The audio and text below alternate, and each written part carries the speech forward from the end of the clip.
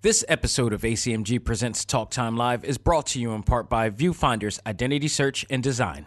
Your choice for web design, graphic design, and all multimedia development needs. Visit VFISAD.com and let us bring your vision to reality. This is Amanda Celine Miller, the voice of Boruto in Sailor Jupiter, and you are listening to ACMG Presents Talk Time Live.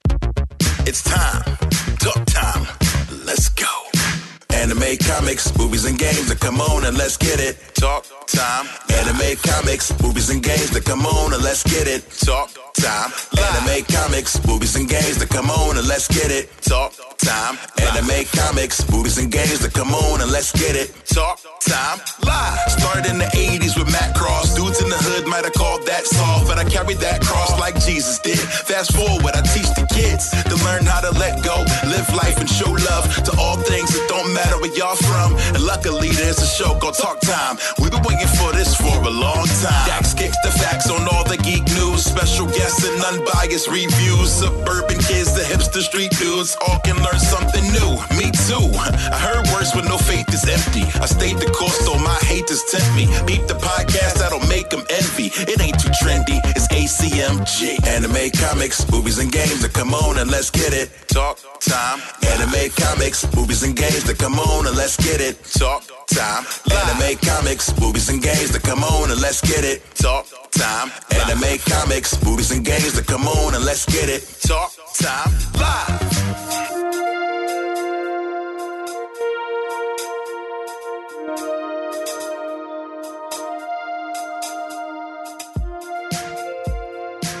Ladies and gentlemen, welcome back. This is ACMG Presents Talk Time Live, the Prime Show. I am your host, Xavier Josiah. Welcome to the 197th edition of this show. We are like 3 episodes away from 200. That is crazy. Everything that has gone on with this show since the beginning, everything that I've gone through, everything that I've accomplished, everything that has gone about with this show. 200 episodes, and that is not even in addition to the exclusives. That's not in addition to the Select Start podcast or any of the other podcasts that I did prior to. You know, we did a lot of podcasts on this show, different podcasts. So actually, it's probably ranging over 400 at this point. But for this particular show, the Prime Show, it's going on to 200, and I couldn't be more happier because since the beginning of this, we've gone through a lot. You know, the people that has been on the show, I personally, myself personally, you know, just a lot of things is going on since this point, since I've started ACMG period.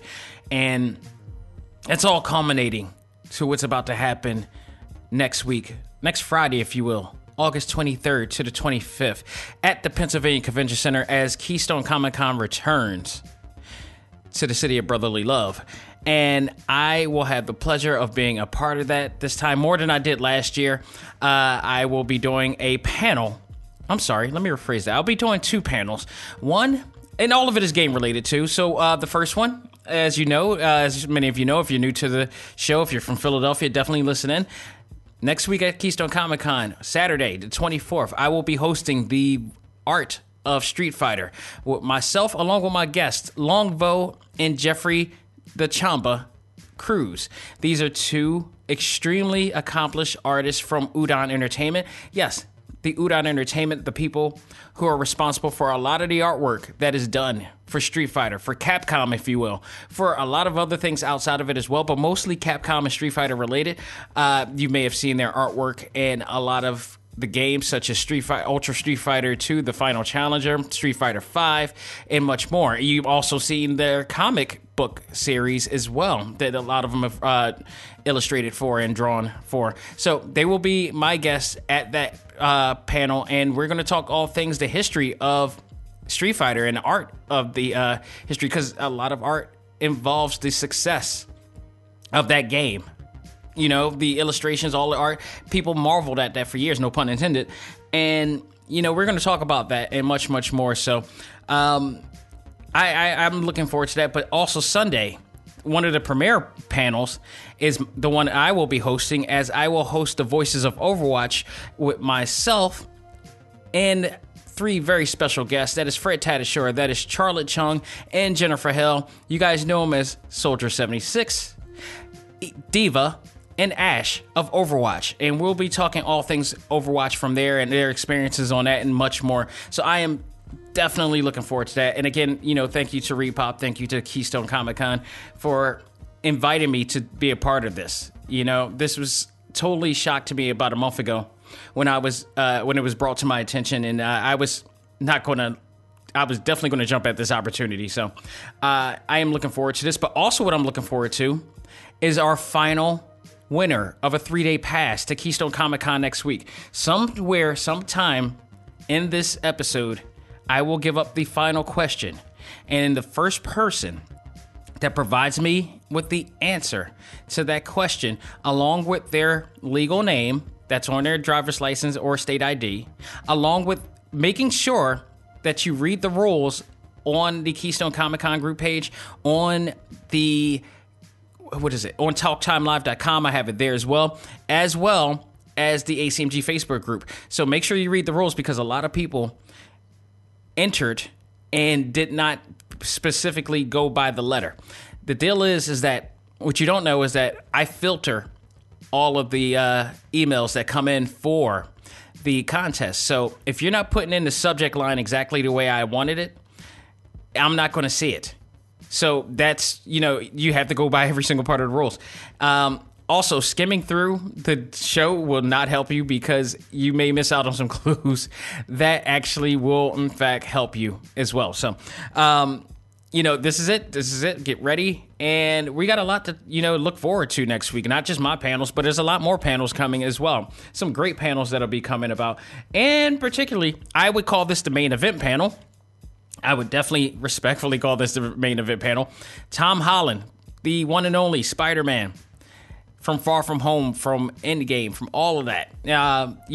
He's coming to Philadelphia for one day only. And you're going to get a chance to see a panel from him. And I'm definitely going to be there. That's going to be the same day. Their panel's going first, and then my panel's going later on that day. And it's going to be amazing. I'm looking forward to it. I can't wait to get an opportunity to see him and all the stuff. And it's going to be awesome. And I think they did a great job. I think Keystone did a great job this year. I think they really did manage to top what they were doing. They went through some little bumps, but I thought they worked their asses off, and they successfully did it. So I think we're going to be a happy city here.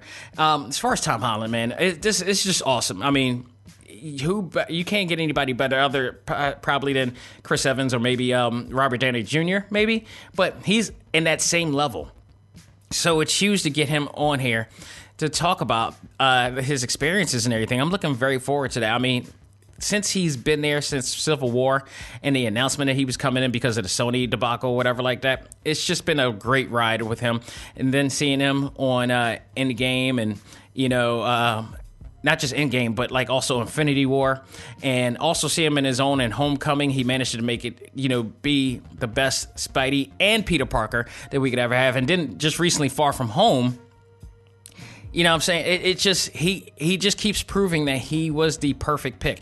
Not only that, he could do his own stunts. So how can you not say that he superseded all the other actors? And no disrespect to like the rest of them, but like, dude, he literally is the ultimate Spider-Man. So if you haven't got a chance to, go get your tickets. Go to not TalkTimeLive.com, but go to KeystoneComicCon.com to get your badges. There are people who are now finally getting their badges now. They're showing their badges. Shout out to Jay Dixon on the ACMG Facebook group. He's coming all the way from, I think, DC to come here to not only see Tom Holland, but also to, come see my panels as well. So, brother, good looking out. I appreciate the support. And I look forward to other ones. Kiana, too. Shout out to you, because I know you're coming in. Craig, I know you're coming in to check us out as well. So, shout out to all you guys. I really appreciate it. Even family. I think there's going to be some family members coming in, too. So, ACMG is going to represent like no other this day. This is going to be the biggest event in the Delaware Valley period of the year. So, get ready. Check it out. Last year was good. I expect this to be better.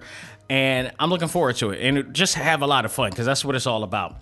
That's at the end of the day, that's what it's all about. So, you know, the other thing too, I'm looking forward to seeing DMC, Daryl McDaniels, you know, from Run DMC. He's going to be there as well. For those who don't know, the cosplay championships coming there. Personally, for me and my wife, you know, that Friday, I'm going to see Tommy Davidson at the Punchline Cafe. Highly recommend going there for any talent, but that place is great. I went there for Wanda Sykes a while back. So it's just going to be a hell of a weekend, man. Just an insanely weekend. Next week as well, I got to shout this out too.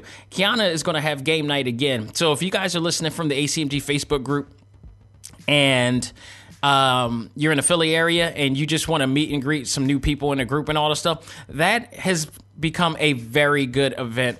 We go to the Thirsty Dice Cafe. It's a great place. They got like over 400 board games there, and they got some great food there. Great place to chill. You gotta RSVP because we all need to be there at the very minute that we're supposed to be there. So if you're looking to come, you know, check us out. She'll put a RSVP out, or a post out, and just RSVP her. But you have to absolutely make sure that you're going to be there. If you know you're going to be late to something, just make sure that you be there on time and be there before time so you can beat the traffic, beat parking, whatever you have to do to get there.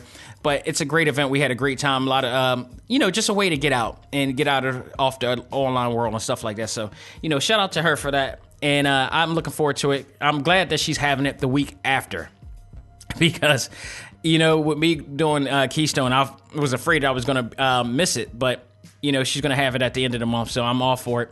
I'm looking forward to it. And it's all about having fun, people. That's all. But this episode, we're going to be talking about the latest Netflix anime to come out. And this one is very special. For a lot of reasons. And you heard Amanda C. Miller at the beginning of this show. I'll explain why she was the pick for this week's soundbite. But there's some connection to this.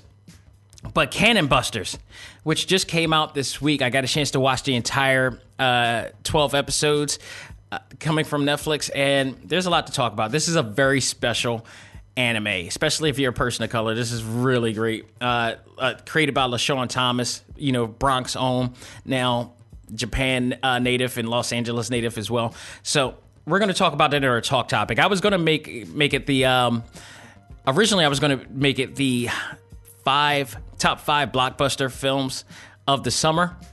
I'm just going to I've decided to move that onto the What's New in the World of the ACMG segment and talk about that series thoroughly, because as I was watching, the more I watched, the more I really appreciated this series, and we'll find out why. We'll talk about that soon. So, folks, without further ado, let's not waste any time.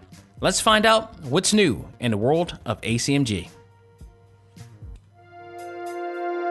And now, it's time to find out what's new in the world of ACMG.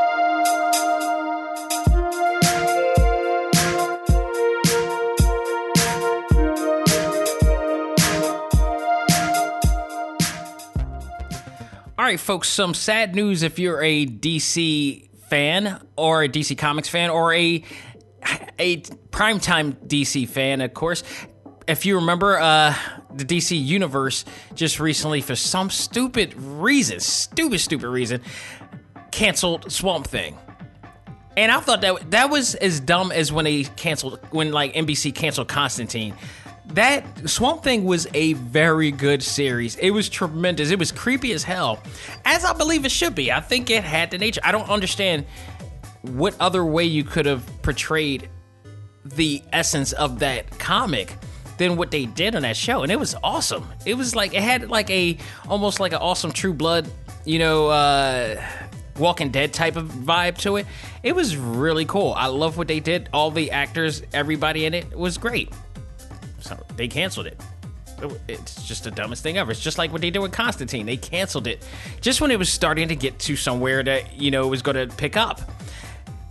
So there's another one, unfortunately, in the world of DC primetime that has been canceled as well, and that is Krypton from Sci-Fi. The Sci-Fi Network canceled the series after its second season, along with the idea that they were talking about coming out with a Lobo spinoff.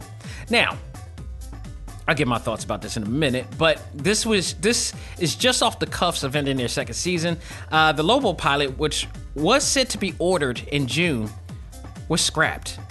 Reported by TVLine.com, the second season of Krypton only barely averaged 400,000 viewers on a weekly basis, with only a 0.1 demo reading and live and same-day numbers.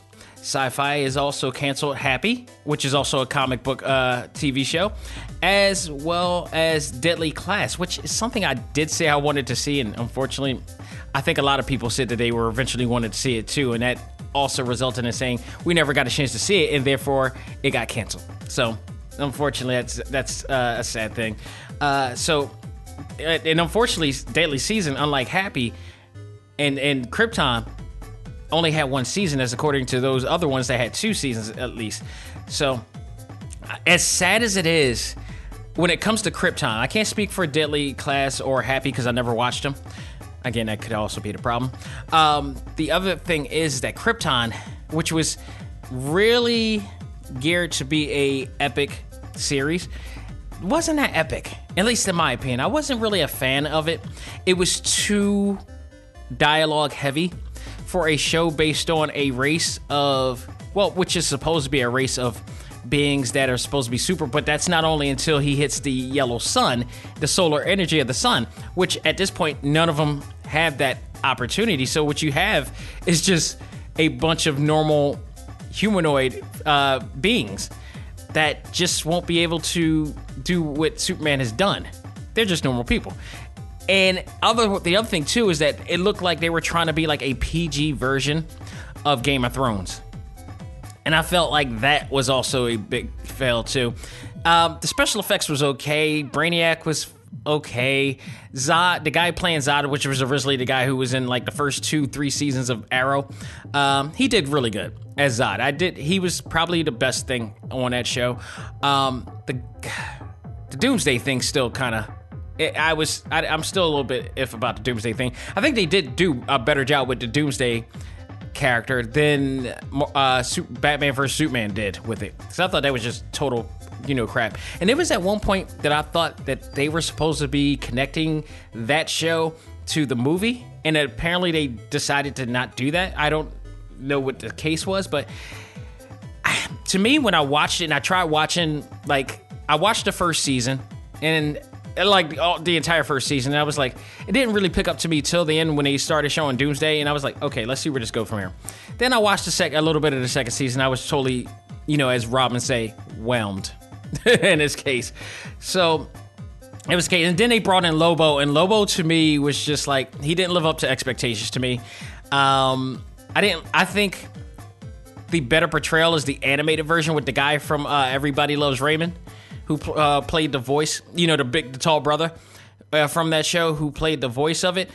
And I thought his portrayal was so much better than this guy here. He was like an Australian, version of him, which reminded me of, I don't know if a lot of you guys who are listening may not even remember this, but it reminds me of way back during the Spider-Man and His Amazing Friends, when they actually had the X-Men on there, and it was hilarious because Wolverine, who's supposed to be Canadian, had an Australian voice. So it kind of took me back to that. It reminded me of that whole type of situation. So I'm not surprised, and I'm not mad at the same time, because honestly, there's a reason why that showed it. I know there were people out there that liked it, but sometimes people will watch anything.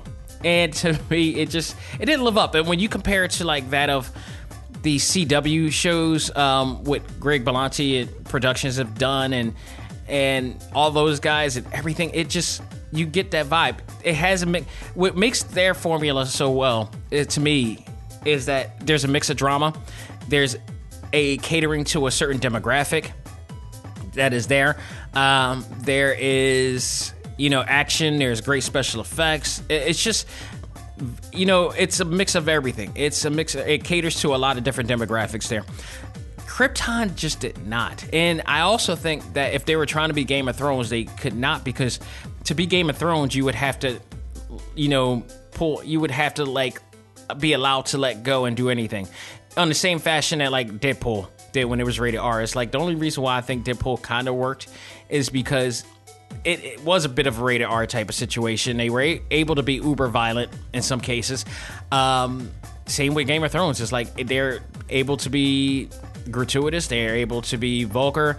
There's a lot of sexual content in there, so they're able to reach out. Same reason why True Blood was so successful for the first few seasons of that show. It just same way to in the same case as The Walking Dead. I mean, like there's some formulas, of mixture of drama and action and stuff there.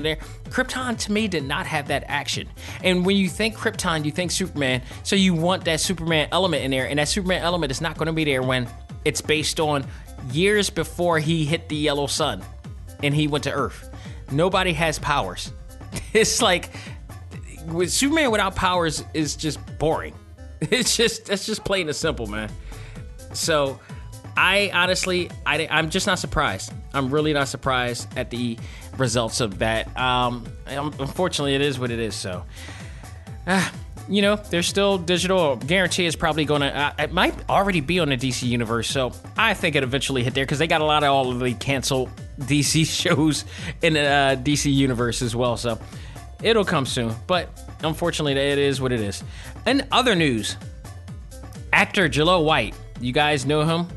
Actually, believe it or not, you know him as Urkel, but you also know him as Sonic the Hedgehog as well, because he played that role as well in the Saturday morning cartoon versions. But he actually is reprising his role as Urkel from Family Matters fame, the iconic role that he played, what made him really famous, on the new Scooby-Doo and Guess Who cartoon series, which is on the Boomerang streaming network. Now, unfortunately, apparently I heard this, show was actually pretty good. The bad part is that you can't watch it unless you buy the streaming service. I don't see too many people buying Boomerang. Like, I don't understand why they reverted that to, a cartoon, like its own series. And the purpose of Boomerang was to divide the old cartoons with the stuff that they have on Cartoon Network, because it is an extension of the Cartoon Network. But now it's playing all new content, so it kind of defeats the purpose of it all. Like, it was supposed Boomerang and how can I compare this?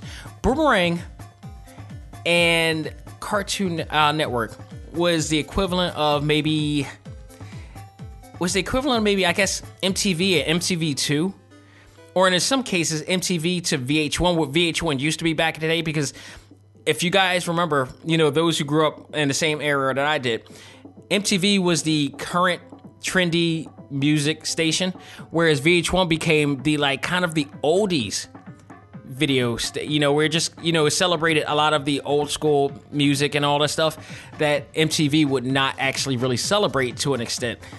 And then things change, and it's about everything but the music now. So, God, we need an actual music station now. We need that again. We need it again so bad. But, this show is on air. They also, this show has been, like I said, it's been said to be really good. They've had other really cool guests in there. I think I heard Wanda Sykes was also in that episode as well, which was really interesting. So, I don't know. I haven't really checked to see the stats of how the viewership of Boomerang or whatnot, or how much is really carried, but I don't hear a lot about Boomerang at all. So I don't know. I really don't know, man, about that. But it's there. Maybe, hopefully they'll transfer it over to Cartoon Network sometime so we could probably see it. Or if not, we'll see.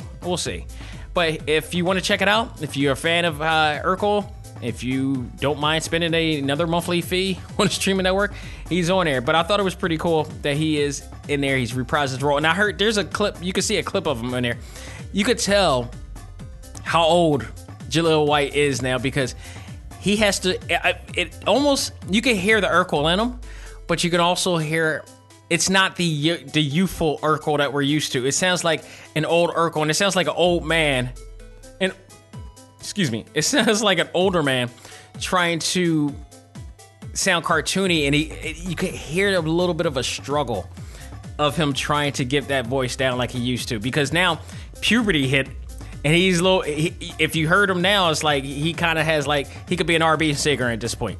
So, you know, it's a little bit different now. So but it's really cool that they had him on there and, you know, celebrated the fandom that people had for him as well. So right now, I'm going to do my top 5 summer blockbuster list here because the summer's over and we had a chance to reflect on a lot of things that was out there. There's a lot of great films out there. There's some that really wasn't, in my opinion. But I want to just point out some of them that was here. So, honestly, when it came to blockbuster movies this year, in my opinion, and take note, this is just my opinion. My opinion doesn't reflect that of others, because I'm sure everybody else has their own opinion of it.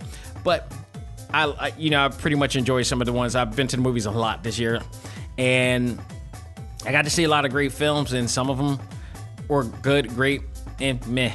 So I'll start with that. I also got some honorable mentions. I got definitely some disappointing one, and ones I wish I went to the theater to see that I haven't gotten a chance to see. So my top 5 summer blockbuster films. Because guess what, people? Summer is pretty much over and very soon.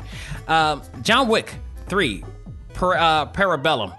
Man, this whole entire series did not disappoint. In fact, John Wick 3 actually superseded The Matrix. And now, you know, because Keanu Reeves is involved in both. And if you guys remember, we loved The Matrix.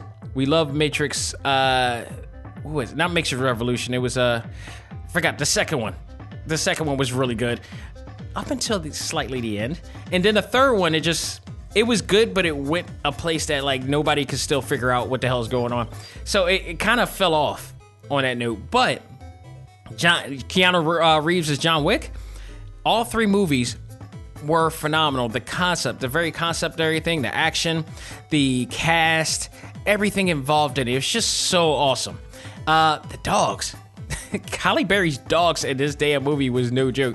I came out of there very happy, and the fact with the big cliffhanger at the end, the huge twist and cliffhanger at the end left you really wanting to come back to see more of this. So I'm looking forward to John Wick 4. Man, it's going to be hell to pay there. So I really enjoyed that there. My next one, Spider-Man Far From Home.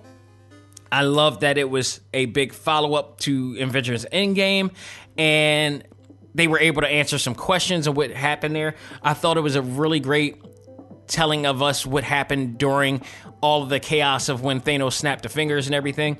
I thought Jake Gyllenhaal did a great job. We talked about this before when I reviewed it. Jake Gyllenhaal did a tremendous job. I think he did as great a job of role as that as he did with Spider-Man 2, the Sam Raimi version did with Doc Ock. To me, it was the best Spider-Man sequel since Spider-Man 2, the Raimi version. And it just showed, again, because of the success of that show, it just showed how really great Marvel Studios is and how much Sony is not. And Sony needs to step away and, stay in their lane and allow Marvel to continue where they have with this deal. So, if they go back on their word, there's going to be a lot of unhappy people because we don't want to see another Sony Spider-Man movie ever again, unless it's a collaboration with Marvel Studios. Point blank. And they left us. Also, you guys remember they left us hanging on some really deep stuff at the end with the cutscenes and everything. So I am very much looking forward to seeing what they do with that one as well. Hobbs and Shaw is my third favorite movie. Again, these guys are the masters of popcorn movies. The entire Fast and Furious. See, it's a modern take on a classic style of action movie, and they managed to keep it. This is like one of the most successful type of genres out there, and they are killing it. Like without having any superpower. Well, with the exception of Idris Elba, but they managed to do all these different movies without having any superpowers, without doing any, without having any, mechs or anything like that up until this point. But this series has managed to do major success despite the fact of having all of these major budgeted comic book movies out there. And that needs to be commended in with the fact that both Jason Statham and The Rock actually, executive produced this movie and invited like the best of the best to be in this movie, like Kevin Hart and Ryan Reynolds, for God's sake. It just added on so much more. It was a great surprise. It's funny. I still find it funny because they advertised and promoted the hell out of this movie. Like Roman Reigns from the WWE was going to be a major factor in this movie. This man did not get one damn word in the movie, let alone he barely got seen. Ryan Reynolds, all through this damn movie. Kevin Hart, all through this movie. That dude, nope. So they managed to kayfabe you by, bringing in wrestling fans. Wrestling fans would have came in on a rock alone. You know what I'm saying? But they made it seem like he was going to be a big deal. He was interviewed everywhere, talking about he's going to be in the film. And he was in TMZ getting interviewed and all the stuff. And Harvey Levin made it seem like he was going to be a big deal. I'm like, we haven't seen him act yet. And to this day, we still haven't seen him act yet, unless you count wrestling itself. So, but overall, the movie was great. I thought it did a great job. It looks like they're actually going to do another one. So we'll see. It looked like it was opening up to something bigger. Hopefully it doesn't go into the point of becoming G.I. Joe 3, in a sense. But it looked like it was just opening up a can of worms there. So we'll see. My second favorite movie this year. It's actually probably one of the surprises of the year, to be honest, as far as movies. Pokemon Detective Pikachu. Dude, I've said before when I reviewed this show that, like, that movie, I've always, since Pokemon debuted, I loved everything about that game. I loved that they created this new world and new habitat of creatures and stuff that you had to look into and care for and, pretty much hunt down and use to attack and fight in battles. But, I wonder if we looked at this later on, like years from now, and wonder, like, maybe that wasn't a good idea. It's like anime pit bullfighting in a sense. But also, I knew that I was like, if they do a live action version of this deal, it's going to be awesome. And it just has to be done right. The same way that I said the same thing about Transformers 2. And in a sense, Transformers was the first movie was great. Spielberg had a lot to do with that one. And, that was great. They did the same thing here. I thought they did a great job. This is probably one of the best video game translated movies ever. Because it looked like the game come to life. It acted like the game come to life. They did every single thing, every formulaic thing that you would expect from a Pokemon game or the anime come to life in this movie. Like, they had all of the different play points and the character points in here. You had a lead actor who had a Pokemon that he had to, assimilate with and be cool with. You had the second, what is the co-star or the character there, that's accompanying her with her own Pokemon. So, those elements which matches that of the anime was just so right there. And then you had all this great action. Yeah, great actors. Mewtwo was ridiculously no joke. Ryan Reynolds, I thought, did a great job as Detective Pikachu. And, of course, the twist at the end was also great as well. So I thought they did a really great job. This seemed like a one-off type of thing. Be really cool if they tried to do another one, maybe. Maybe not based on Detective Pikachu, but maybe something else. But if this was a great one-off movie for the franchise, they did a hell of a great job. I thought they did tremendous with this. So if you haven't seen that and you're like a gamer fan or you're a fan of Pokemon, I'm pretty sure you have if you are. But I thought they did a great job. This was absolutely a great job and really a big surprise for me. And, of course, number one, I need a crystal ball to predict the obvious one. This is going to be Avengers Endgame. They tore it up. We got the payoff that we deserve. 11 years of great movies culminated into this, and they did absolutely awesome. I watched it when it came out on digital, and I decided to not watch it again because I think after Keystone Comic-Con, everything just starts to slow down just a bit. I'm going to watch every single, not in one setting, every single movie from like 2008 with Iron Man, and just move on from there and finally watch everything, the entire Infinity Saga, and it's in one swoop. because I did that before, with the Countdown series leading up to Infinity War. But now we got everything. It's officially complete. I can rewatch everything. I won't watch it in a week like I did before, because that was torture as hell. I watched one movie a week. And in addition to that, some of the Agents of S.H.I.E.L.D. episodes that was connected to it, some of the Netflix shows that was connected to it. I just went all out with that. But this time around, I get to watch every single movie, maybe 1-2 a day or on a daily basis, and just enjoy it for what it is, man. I can't wait. I'm so looking forward to that. So those are my 5 top blockbuster movies. There were many more great movies out there, but those to me were the ones that stood out to me the most out of all of them. Honorable mention, another big surprise to me, was Alita Battle Angel.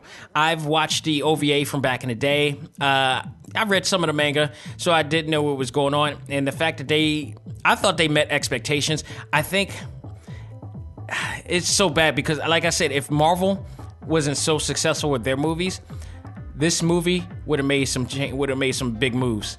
And I am glad that they're still going to pursue making another Alita to continue off, because I thought it was great. I loved it.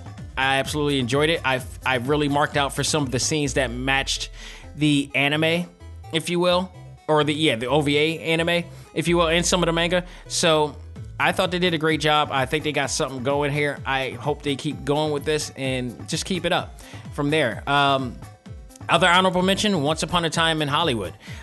Although it wasn't, of course, the best Quentin Tarantino movie, I thought it was still good. And I thought it was a really good love letter to the victims of the Manson family murders, because I know they were upset that they were going to do this movie.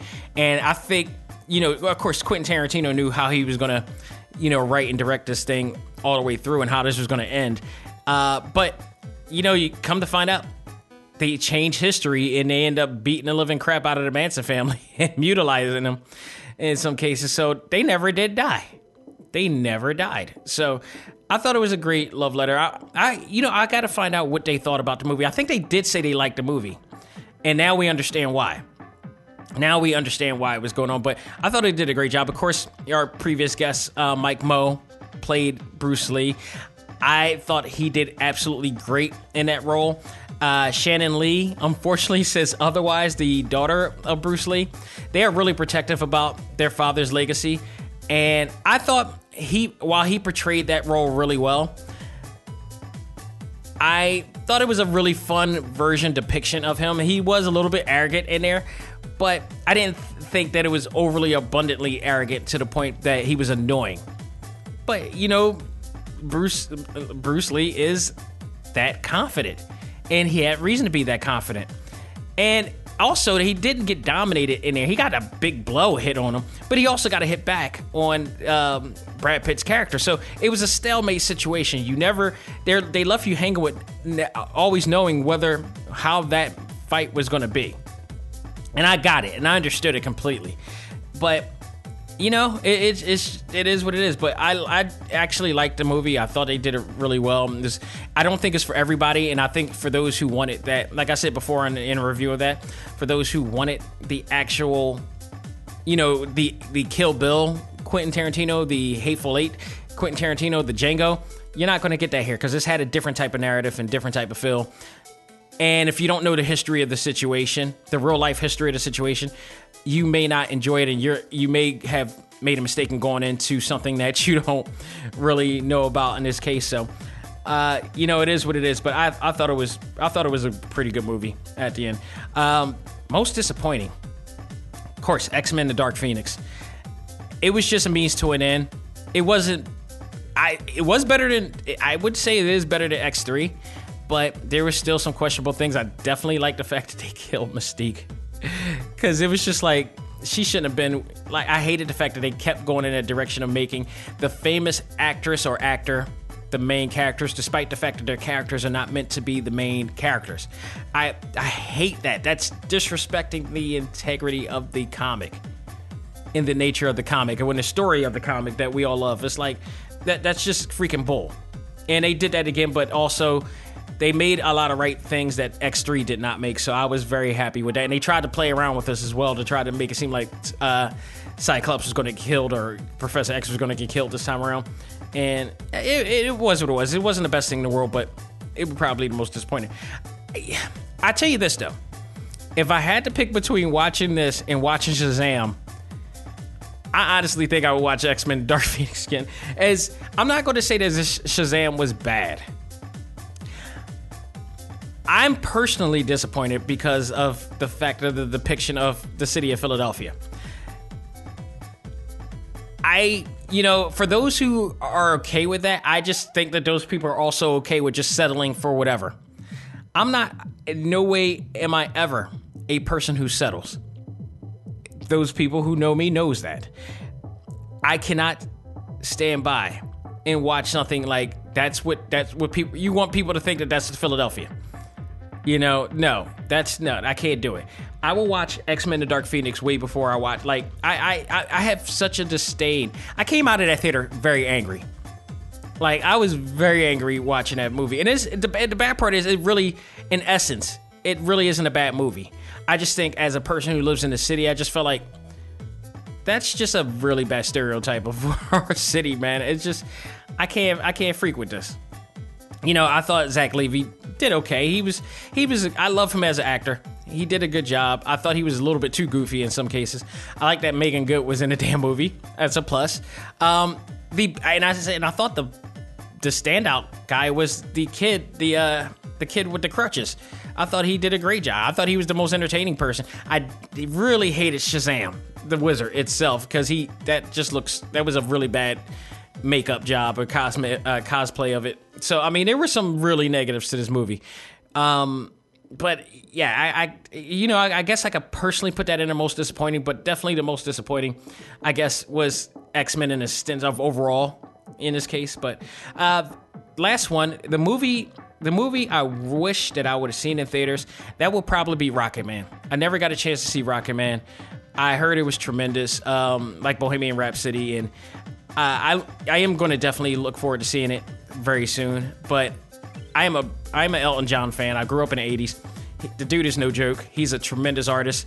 I would love to hear his story and see his story, much like I did with Queen. Bohemian Rhapsody was amazing, and sad at the same time because of what happened with Freddie Mercury. But here we got another pristine artist here, and really interested in seeing his story and seeing that. But I wish I would have seen that in theaters. But folks, that will do it for what's new in the world of ACMG. We're going to take a break, come back, and talk about one of the most, I would say, aspiring anime series I've seen in years, and that is Cannon Busters on Netflix. We'll talk about that right after this. Ladies and gentlemen, this is Dak Xavier Josiah, the host of ACMG Presents Talk Time Live, the podcast. You want to catch up with all of our podcast shows and hear from some of the hottest names in all of anime, comics, movies, and games, such as... This is Miley Flanagan, the voice of Naruto. This is Stephanie Shea, the voice of Sailor Moon. This is Ruben Langdon, voice of Ken Masters and Dante from Devil May Cry. Hey there, this is Kyle Hebert, the voice of Ryu from Street Fighter V. This is Chris Battle, character designer of Teen Titans Go. Here's your chance to check out all of that and more on TalkTimeLive.com. TalkTimeLive.com provides all of our ACMG content with new and previous episodes, exclusive interviews, articles, and much more. Visit TalkTimeLive.com and let us help you learn to let go, live life, and love all things ACMG. Talk Time Live. This is Stephanie Shea, the voice of Sailor Moon, and in the name of the moon, you are listening to ACMG Presents Talk Time Live. Do it. And now it's time for our Talk Topic of the Week. Ready? Fight!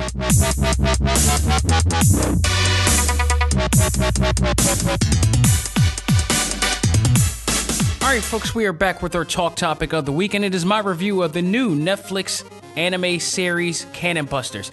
The reason why I wanted to review this is because this is a very significant and special anime. Not many anime out there is created by a person of color.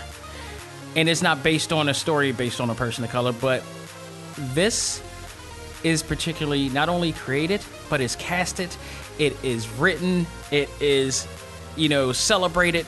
It's really, this may be, in fact, in my opinion, the Black Panther of anime. To what Black Panther has done for like major big budget cinema, this is going to do for anime, in my opinion.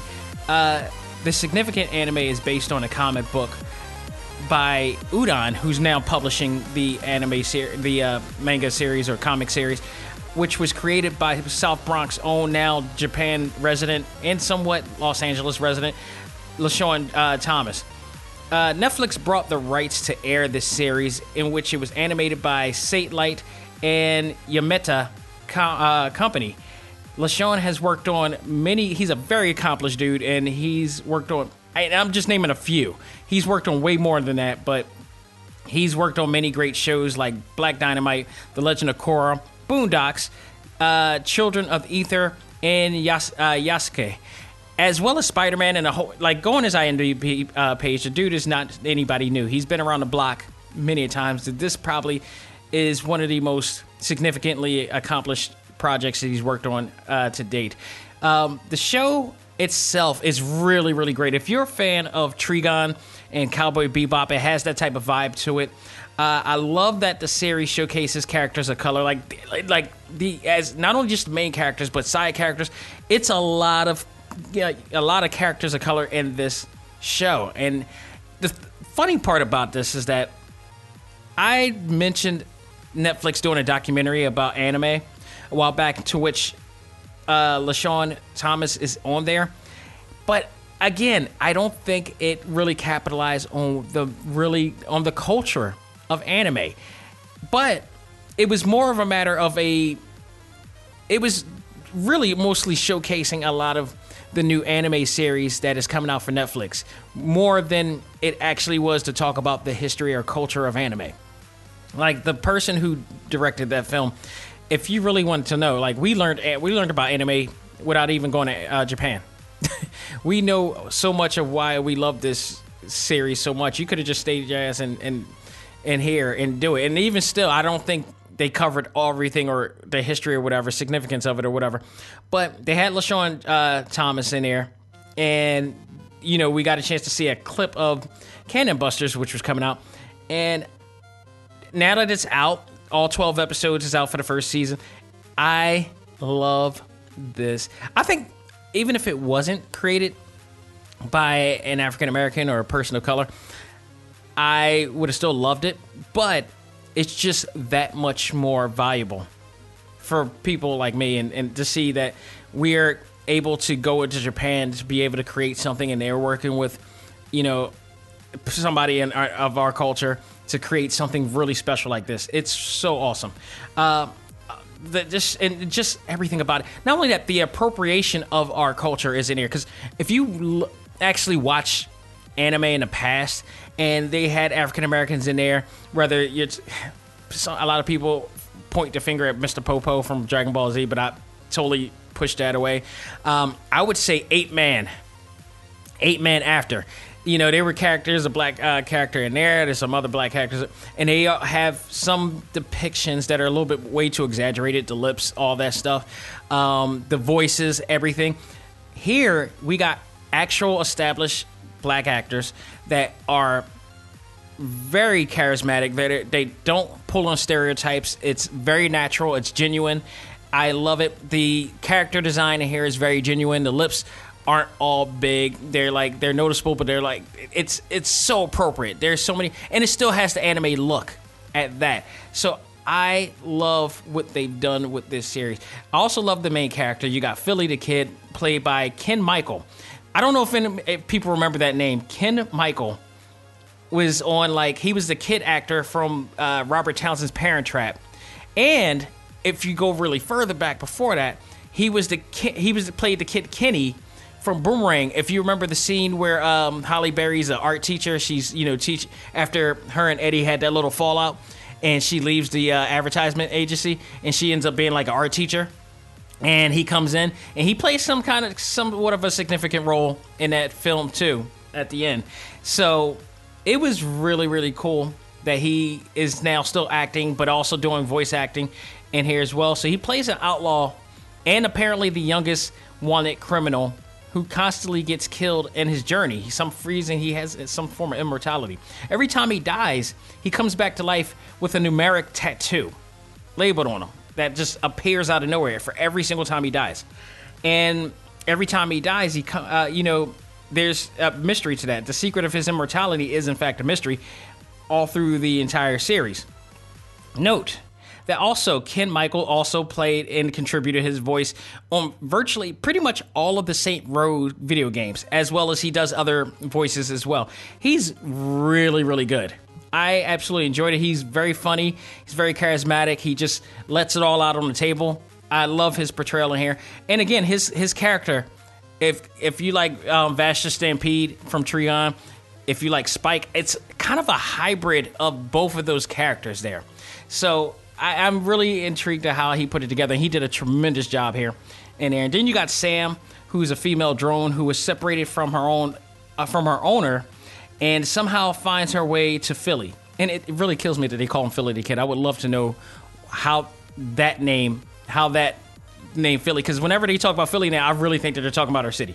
So Sam ends up finding her way to Philly, and we later will discover that she plays a very important part of the story of this season.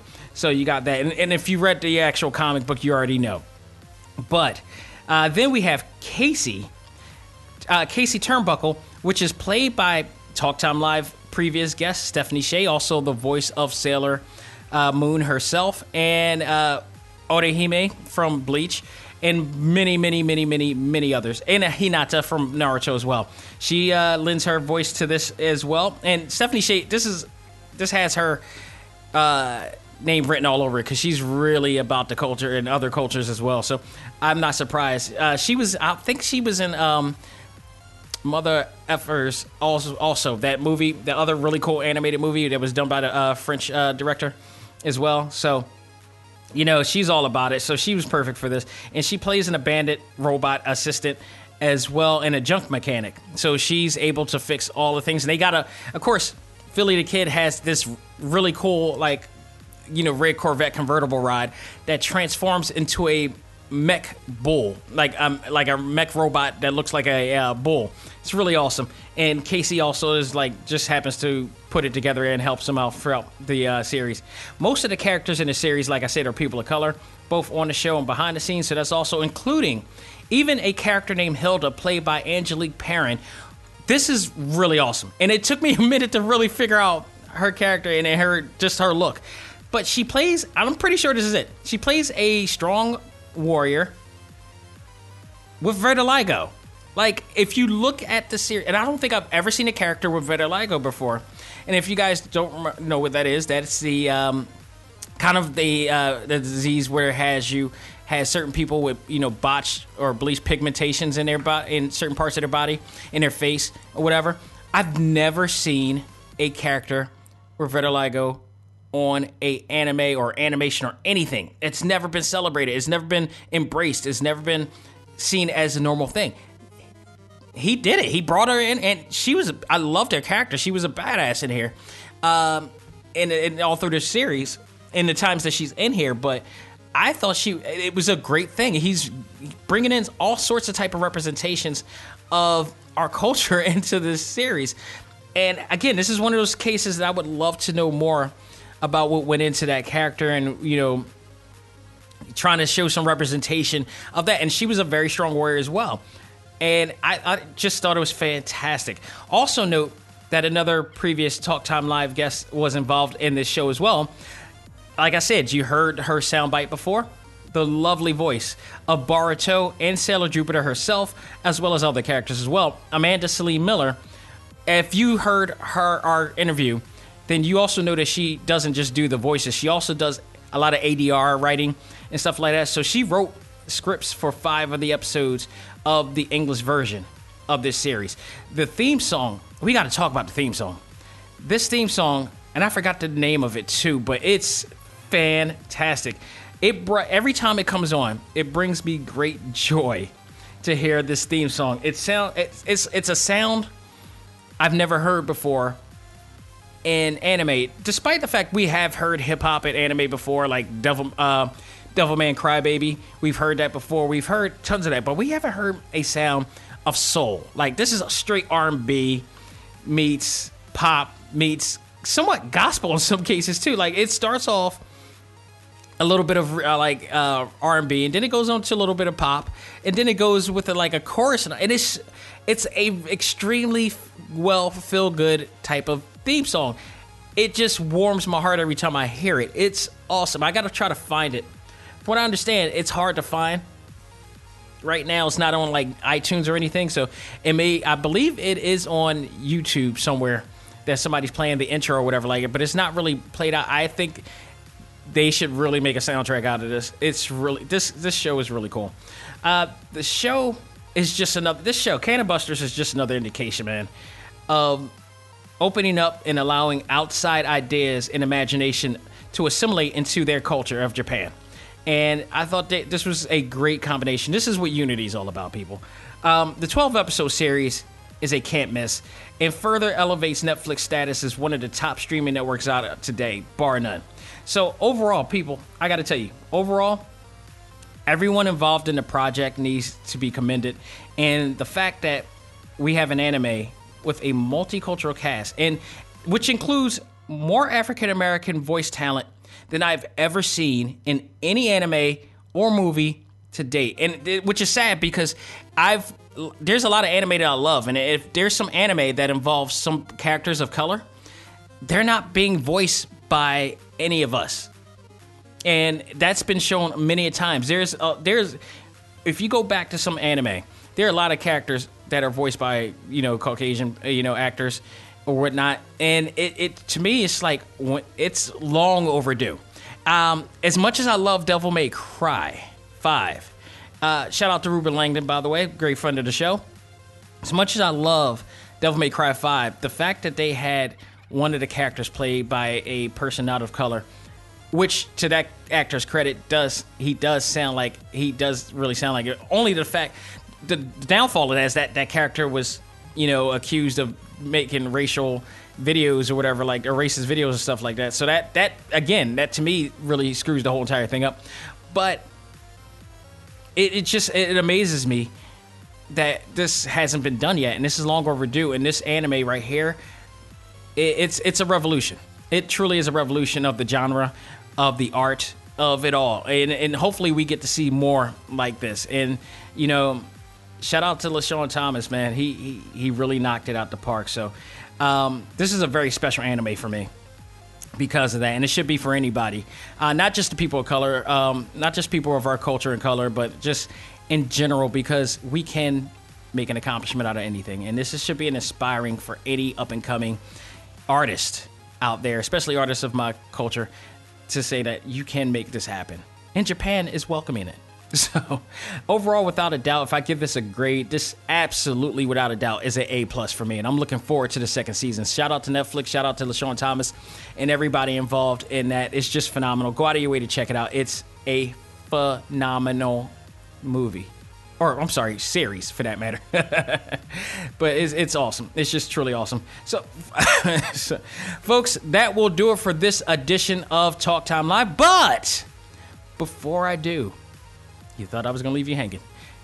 Let's do the final Keystone Comic-Con quiz question to get a 3-day pass to Keystone Comic-Con coming August 23rd to the 25th at the Pennsylvania Convention Center, where you get to see Tom Holland, where you get to see my panel, The Voices of Overwatch, where you get to see my other panel, The Art of Street Fighter, which you get to see a ton of other great panels out there, and great celebrity guests, and great times, and great swag, and great vendors, and a great time, just a great party the entire weekend. Get ready, because we deserve this, and we're going to get it. So, with that said, the final question. Name, in order, by movie release date, all of the movies Tom Holland plays Spider-Man. Let me repeat that again and make sure I clarify that. Listen carefully. Name, in order, by movie release date, all of the movies Tom Holland played as Spider-Man. You give me that in the exact order of the movie release date, with your name, your legal name, on there from your state ID or your driver's license with the subject line exactly the way that the rules state it, and be the first one to do it, you will get a 3-day pass to Keystone Comic-Con. So there it is. I'm going to give it to you one more time. Quiz question. Name in order by movie release date all of the movies Tom Holland played Spider-Man. There you have it. That is right there. Good luck to you all. I look forward to seeing all the winners and all of our ACMG members and even some new people, all the cosplayers, everybody at Keystone Comic-Con. If you are remotely cosplaying as Overwatch, you better not miss that damn panel. I want to see some Overwatch cosplay there. I want to see some Street Fighter cosplay at the Art of Street Fighter panel. Show your love, because if you're a real Street Fighter fan, a true Street Fighter fan, you need to see the people behind it. So go out of your way to check it out. Check them out. I'm looking forward to seeing you all. And remember, if you don't win, you're also getting something. I have 200 specially made Talk Time Live drink coasters that I am giving away throughout the entire weekend. There's only 200 out there, so if you see me, jump at it, come and get it. I'm willing to give it, but I will be spreading it out throughout the weekend, so I will have some I'll be giving away. I may have some for the panels. I may have some for elsewhere. So I am sporadically spreading it out. There are only 200 made, and definitely come and check it out. Say hi to me, and we're going to have a great time. Let's do this. Let's get it all happen, Philly. Let's make it happen. Philly, Jersey, Delaware, bring it. So, folks, that will do it. Of course, because of Keystone Comic-Con next week, I will not be doing a show for anything because I'm prepping up, making sure I got everything, got my suitcase, got everything coming down, got all my equipment up, ready to do the panels, ready to see people, ready to hopefully get some new interviews down the line, see all the people from Repop and Keystone, do their thing, and really thank them in person for all that they've done for Talk Time Live and ACMG. Honestly, this is really awesome. Thank to all of the cast, Betty, Edwin, MK, who was on the show to talk about it, Steph, all of them. Everybody who is a part of this, who's working their ass off to give us such a great event. Thank you. From the bottom of my heart, on behalf of those who will absolutely appreciate what you're about to do for us, thank you. I am serious. I'm very humbled at the opportunity to be a part of this. And even Brian Stephenson, shout out to him, by the way. He won't be there this year, but trust me, I'll get in touch with him very soon. We already talked. So we'll be connecting again very soon. But I'm very much looking forward to everything coming about. And when I started this podcast, when I started ACMG, this is what I was reaching for, to get as close to the action as much as possible. I am very happy through all the hard work that has been put into this that we're getting the opportunity and privilege to make this happen. So let's do it. I'm looking forward to it. August 23rd to the 25th, people. Let's do it. So that will do it for now. On behalf of myself, this is Dax Xavier Josiah saying, learn to let go, live life, and love all things anime, comics, movies, and games. This is ACMG Presents Talk Time Live. I am out of here. Guys, I'll see you at Keystone. Take care.